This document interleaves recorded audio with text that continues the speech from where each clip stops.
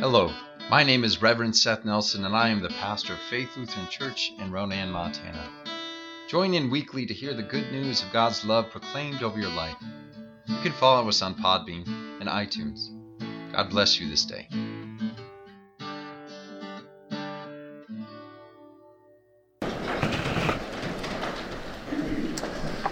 Well, grace and peace to you from God our Father and our Lord and Savior, Jesus Christ. In the summer of 2010, my wife and I moved to our apartment on the campus of Wartburg Theological Seminary in Dubuque, Iowa. There were several aspects of my discernment that led me to this seminary as opposed to several other Lutheran institutions in our denomination and a few divinity schools that I was considering. Now, I won't bore you with the details of my call process, but I do mean to lift up one distinctive thing that was pointed out about Wartburg over in against other schools I could have attended for my graduate studies. That is worship as foundation for community. At least at the time, most Wartburg students lived on campus, so our residential and academic lives overlapped constantly. Also, it wasn't a very big school, so we saw each other all the time. To the benefit of the children of students who had all sorts of friends to play with all the time, and to the chagrin of many of their parents who had to deal with comparisons and judgments of other adults all the time. Just kidding, for my Wartburg friends who are listening. The community was pretty tight-knit all around. Since most of all of us lived and studied together, connections between students, their families, and our faculty and staff were far more extensive than at many academic communities. So, in my first week of studies in 2010, I was surprised to hear our professors talk about the idea of what really formed community at Wartburg. And what that foundation of community was not all the classes we had together, not all the meals that we shared, or all the time children spent playing on the playground together. At least as our faculty and staff saw it, what really formed the community at our seminary was our worship. Monday through Friday, everyday classes would cease between 10:30 and 11. And there would be one form of morning prayer worship or another. On Sundays, we were encouraged to go off campus to worship with local congregations. But throughout the week, our lives in our campus community was saturated with opportunities to worship, to pray, to proclaim, and to commune together. On top of that, anytime we had events like first day of classes, assignment for internship sites, sending of graduates, or basically any other momentous marker, we would have even more worship services to commemorate the occasions. It was like the only way we knew how to celebrate any milestone was to pray and commune about it. It was more than enough worship and prayer to go around. In my first year, I have to admit that I was a little bit skeptical as to how foundational worship was for our life together as a community of faith and learning. Every seminary and divinity school that I know of has morning chapel, regular preaching, and all sorts of worship opportunities. It took a little bit for me, I took it a little bit for granted that more or less every pastor or deacon in training at basically any school spent lots of time in worship and preparation to lead congregations or other ministries. However, as I met more and more students from more and more institutions, I discovered that the regularity and intentionality with which Wartburg faculty, staff, and students approached campus worship was distinct. More than that, the longer I was immersed in our communal practices of praying, praising, and proclaiming together, the more I realized how foundational worship actually was in forming our campus community. A visitor once described our campus as a monastery. with community members like monks who knew each other as much through praying and singing hymns together as we connected over our shared interests and hobbies. Of course, many of us were married and almost as many had children, so I suppose that's where the analogy with monks ends. Worship really was foundational in forming our community through practices like praying for one another, proclaiming the gospel of Jesus Christ in our midst, breaking bread together in the sacrament of Holy Communion, and gathering before the cross of our Lord on a daily basis.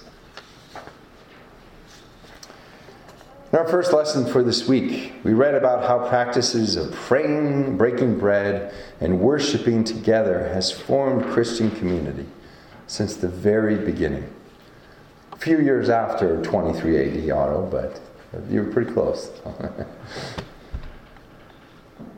Acts says, they devoted themselves to the apostles' teaching and fellowship, to the breaking of bread and prayers. The first believers shared their time, their teaching, their fellowship, their prayers, their worship, and even their material resources in order to support one another as they practiced this new faith and discovered daily what it meant for their lives. They did more than simply believe in the good news about our Messiah. They committed themselves to living in and supporting one another in the newly formed Christian community in Jerusalem. Acts tells us that their hearts were generous and glad as they did so. We may take it for granted that Christianity and the church go hand in hand. After all, it is hard to imagine Christianity without the church, or vice versa. Church is where we teach the faith, proclaim the gospel, ask for God's health and protection over our friends and family, and practice the faith together. It is difficult for a lot of us to imagine doing this on our own, much less coming to believe in the Christian faith outside of the church. Church is the place where Christians gather, where faith is formed, and where new generations of believers are raised up. Christianity and the church surely do go hand in hand. However, it is worth us taking notice of the fact that more and more people who say they are Christian no longer or rarely attend church. There are many who still believe in the tenets of the Christian faith, read the Bible and devotionals, and pray regularly, but are no longer part of communities of faith. Just as Christians have long explored, discussed, and debated different practices and doctrines of faith in various denominations and church bodies, now Christians are exploring more and more how to maintain the Christian faith without Christian community. While many of us who are churchgoers assume that Christianity and church go hand in hand, there are many others who are not part of a church community who believe that they can be Christian in a sort of spiritual isolation, if you will. Now, this might be surprising to hear from a church pulpit, but I have to agree on some level that one does not need to attend church to believe in the Christian faith.